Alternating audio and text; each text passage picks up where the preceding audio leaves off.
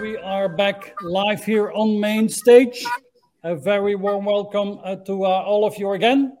And so I'm joined here by Andrew Wilson and Louisa Perry.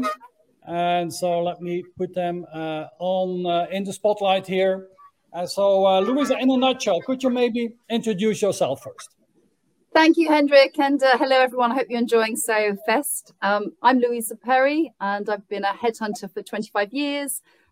Currently, I'm the head of practice for the digital and technology part of Savannah Group. We are a global search and consulting firm working with global clients to find their technology leaders, whether that's CIOs, CDOs, CISOs, to help drive the business and technology agendas. Okay, thank you for that, Louisa. Andrew, could you please introduce yourself? Hi. And I'm Andrew. I am a technology leader. I'm a CDO. Hi, Louisa. Hello, Hendrik. Hello, everyone. Currently, I'm the CDO at Microsoft. I've been the CIO at Accenture.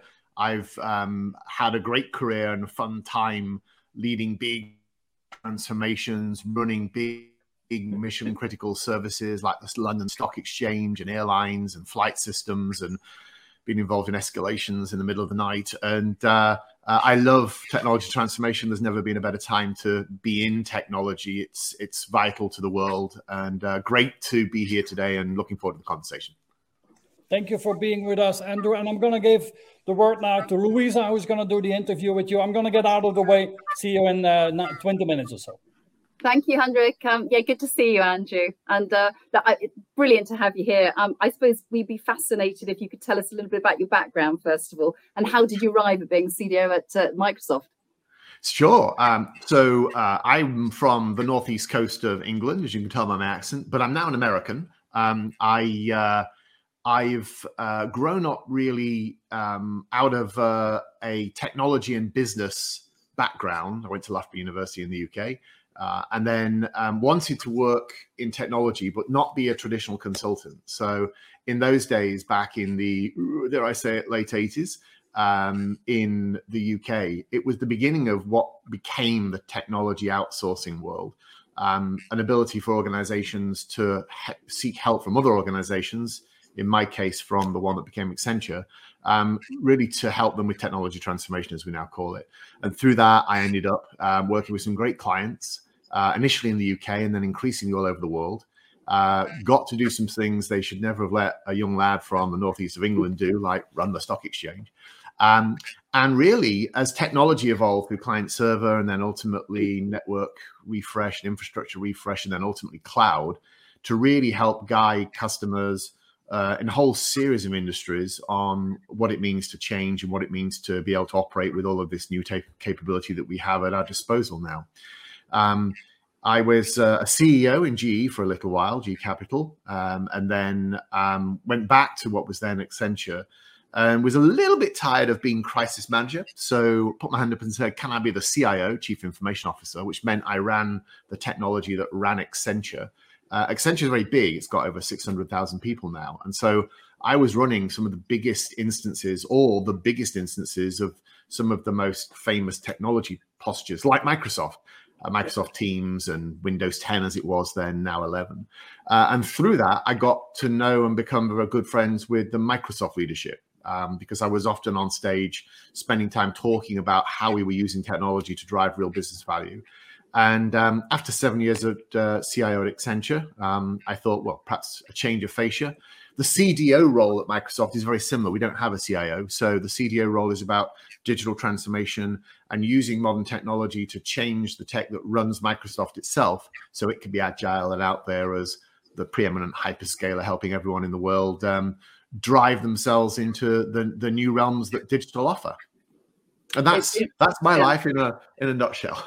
Thank you for the summary. And it's interesting to hear that you don't have a CIO and that it's all lumped into your remit. So, Yeah, as you know, I think organizations cut roles and scope quite differently. CDO, CTO, CIO. In the end, as long as there's a tech team that's leveraging platforms to run a business, the title can be any one of a number of things. But yeah, we combine both together. Well, I promised Hendrik that I would ask you about the data economy, which is what we're here to talk about today. So I suppose we'd be really interested to understand how you look at this and how companies could be more successful in leveraging the value of data that they have. I think modern digital is not about technology and systems of record and transaction processing anymore. Modern digital is about customer experience, employee experience, data, insights, AI, and how a technology enablement function, such as the one I run, can help a business thrive in this new world where every company needs to have strong core technology capabilities in it to thrive and survive and thrive.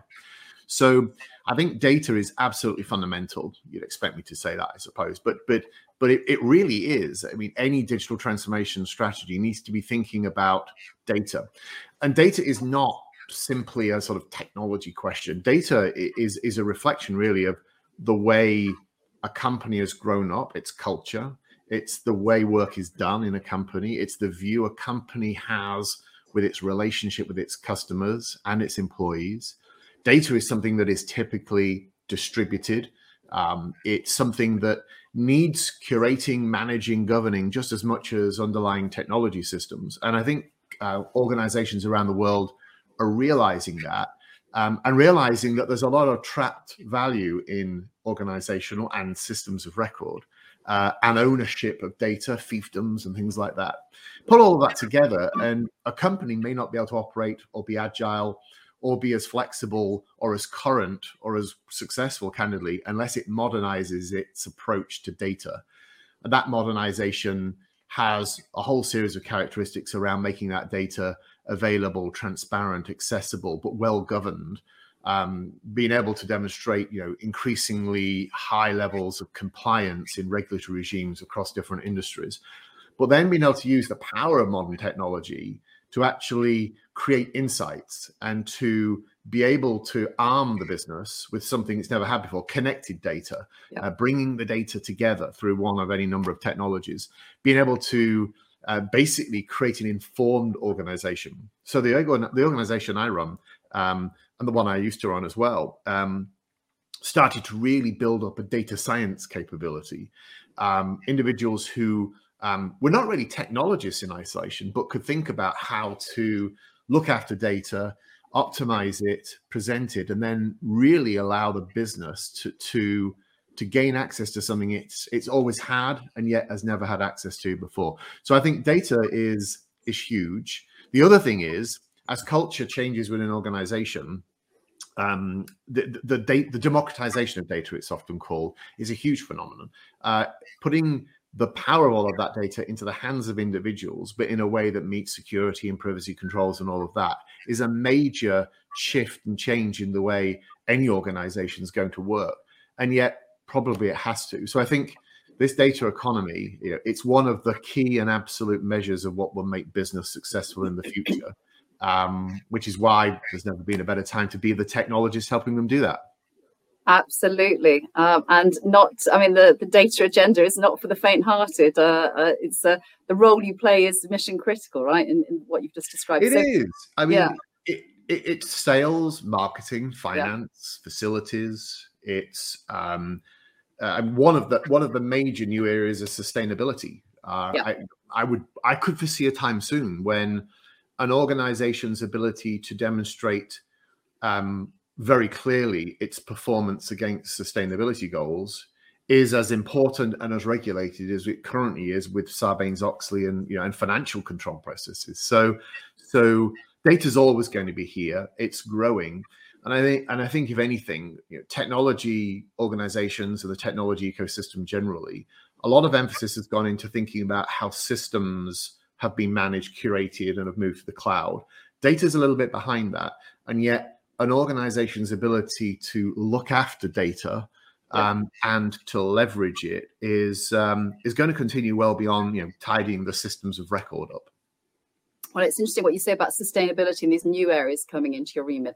Perhaps for the audience, you could just explore a little bit more the role of the CDO and where you see that being, and maybe if there's any business models that you think could help companies harness, further value from their data assets. So maybe some examples, and perhaps you could just advise on, what digital leaders should be focusing on. Thank you, Andrew. I think the CDO is at the intersect of understanding the business needs, and so first and foremost, the CDO must be practiced in and able to navigate the business that she or he is serving. So now I happen to be the CDO in a technology organization, so it's sort of a bit obvious because it's the technology. But whether it's across industry, a strong persona and understanding and credential there is key, because you need to be a mission critical advisor to all aspects of the business. So you've got the industry dimension, then you've got all of the business process dimension across all of the enterprise functions like HR and marketing, finance and legal, and that's a subset of the full list. And then you've got to demonstrate clear expertise in this very rapidly changing ecosystem of modern technology capabilities. I mean, in the data space alone, how you can create enterprise data lakes, data governance, being very, very aware of and able to assimilate new themes like responsible AI, because with data comes artificial intelligence and all of that. So you've got a nexus of all of these things in the role. I always describe it almost as the internal consultant. In the old days, technologists, who were pretty often then called CIO, were order taking, and they were responding to the requirements of the business and building systems of record, platforms, data centers, things like that. The world has moved on. So the CDO has a far bigger toolkit, but that toolkit isn't something that the CDO necessarily will build themselves. We have the hyperscaler clouds, we have software as a service solutions, we have analytic capabilities, we have big data capabilities. You can bring all of these things together, workflow capabilities like Microsoft Dynamics. You can bring all of these things together, and I always describe it as you're orchestrating, you're brokering, you're integrating, you're leveraging. And then, because software is more malleable than ever, yes, you will create things with things like Microsoft Power Platform, democratized code, and you'll do that alongside that data transformation we were talking about. And then present that set of capabilities to the business in a manner that they can assimilate and consume it. So there's an education element. Advanced AI and insights are not something that the phone's going to ring and say, "I'll have 3 units of that, please." So helping the business understand what the potential now is and how it should leverage and draw on it is all in the remit of whether it's the CDO or the CIO. That's very much how I see the role. Yeah, and there's so much to do, isn't there? So I'd be interested in your view and how Microsoft, would suggest you become more data centric. Microsoft loves testing things on itself. We call it dog fooding or customer zero or enterprise proving or a number of other labels. We've been for the last 2.5 years on a program of modernizing our data estate. So Microsoft was a real classic example of what we see in a lot of our customers and many organizations. So, in the case of Microsoft, it's been around since 1975.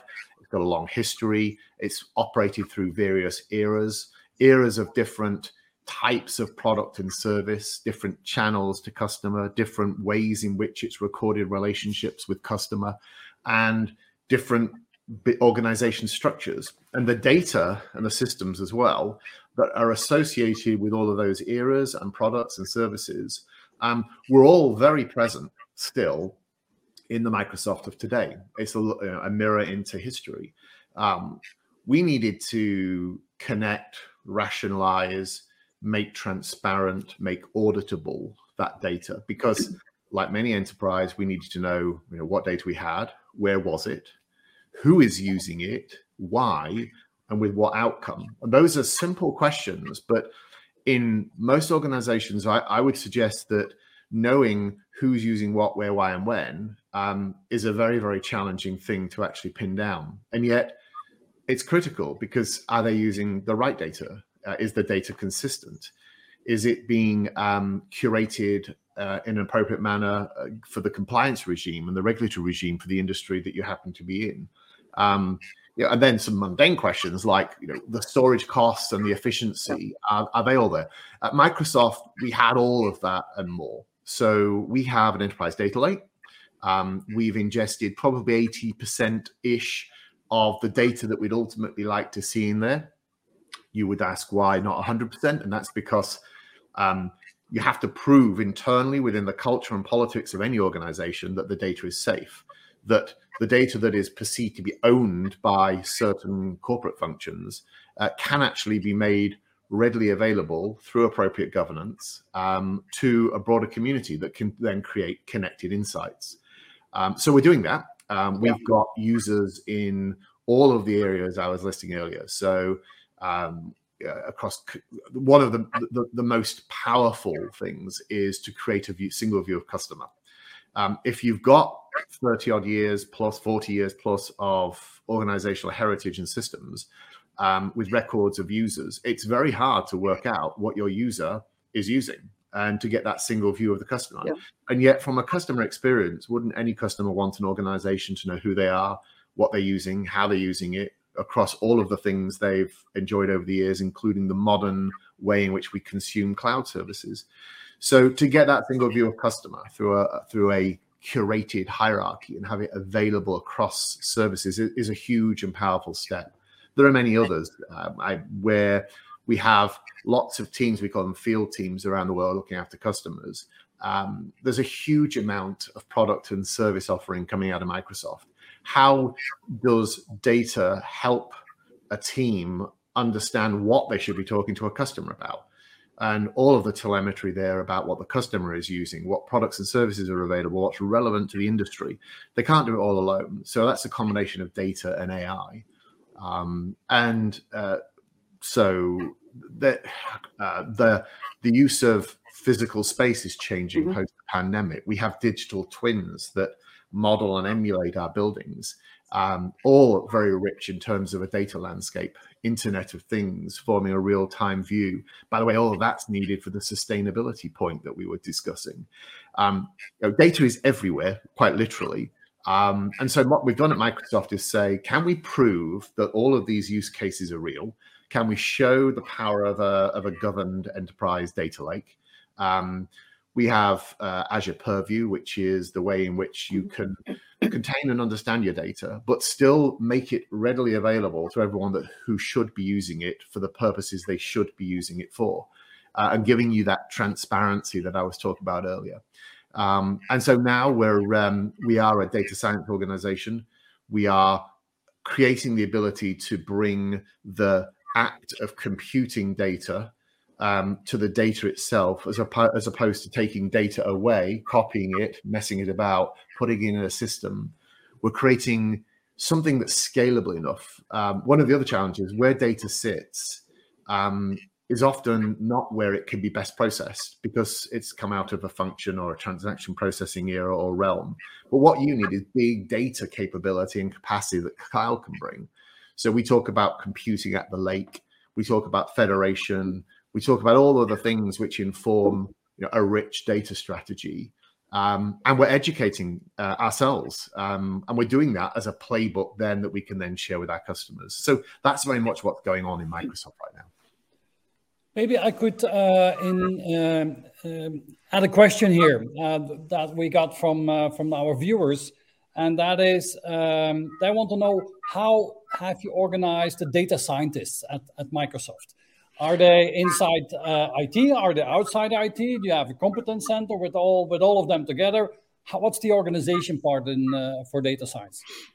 So I've traditionally called it enterprise insight. And when I was at Accenture, I did the same thing where I did. So technically the answer to your question is they're inside IT, but I don't think IT is the right label for the modern technology enablement organization, because IT is associated with perhaps a spec and an infrastructure dimension and lens, and typically refers to the team that used to run the systems or still does run the systems. And by the way, that's all really important, still needed. But the data scientists sit in a center of excellence. I find it helpful where you can bring together ownership of the lake, the capability which are the data scientists, but also the reporting responsibilities that exist today within the organization. So in the Accenture days, I created Enterprise Insight with all of that there. Quite importantly, to remember to switch things off as well as switch things on. That insight of record, that report of record, replacing old batch processing, You need to modernize both the data estate and the way it's used in an organization. We've done the same thing at Microsoft. I have a data team that own the lake. They are the data scientists.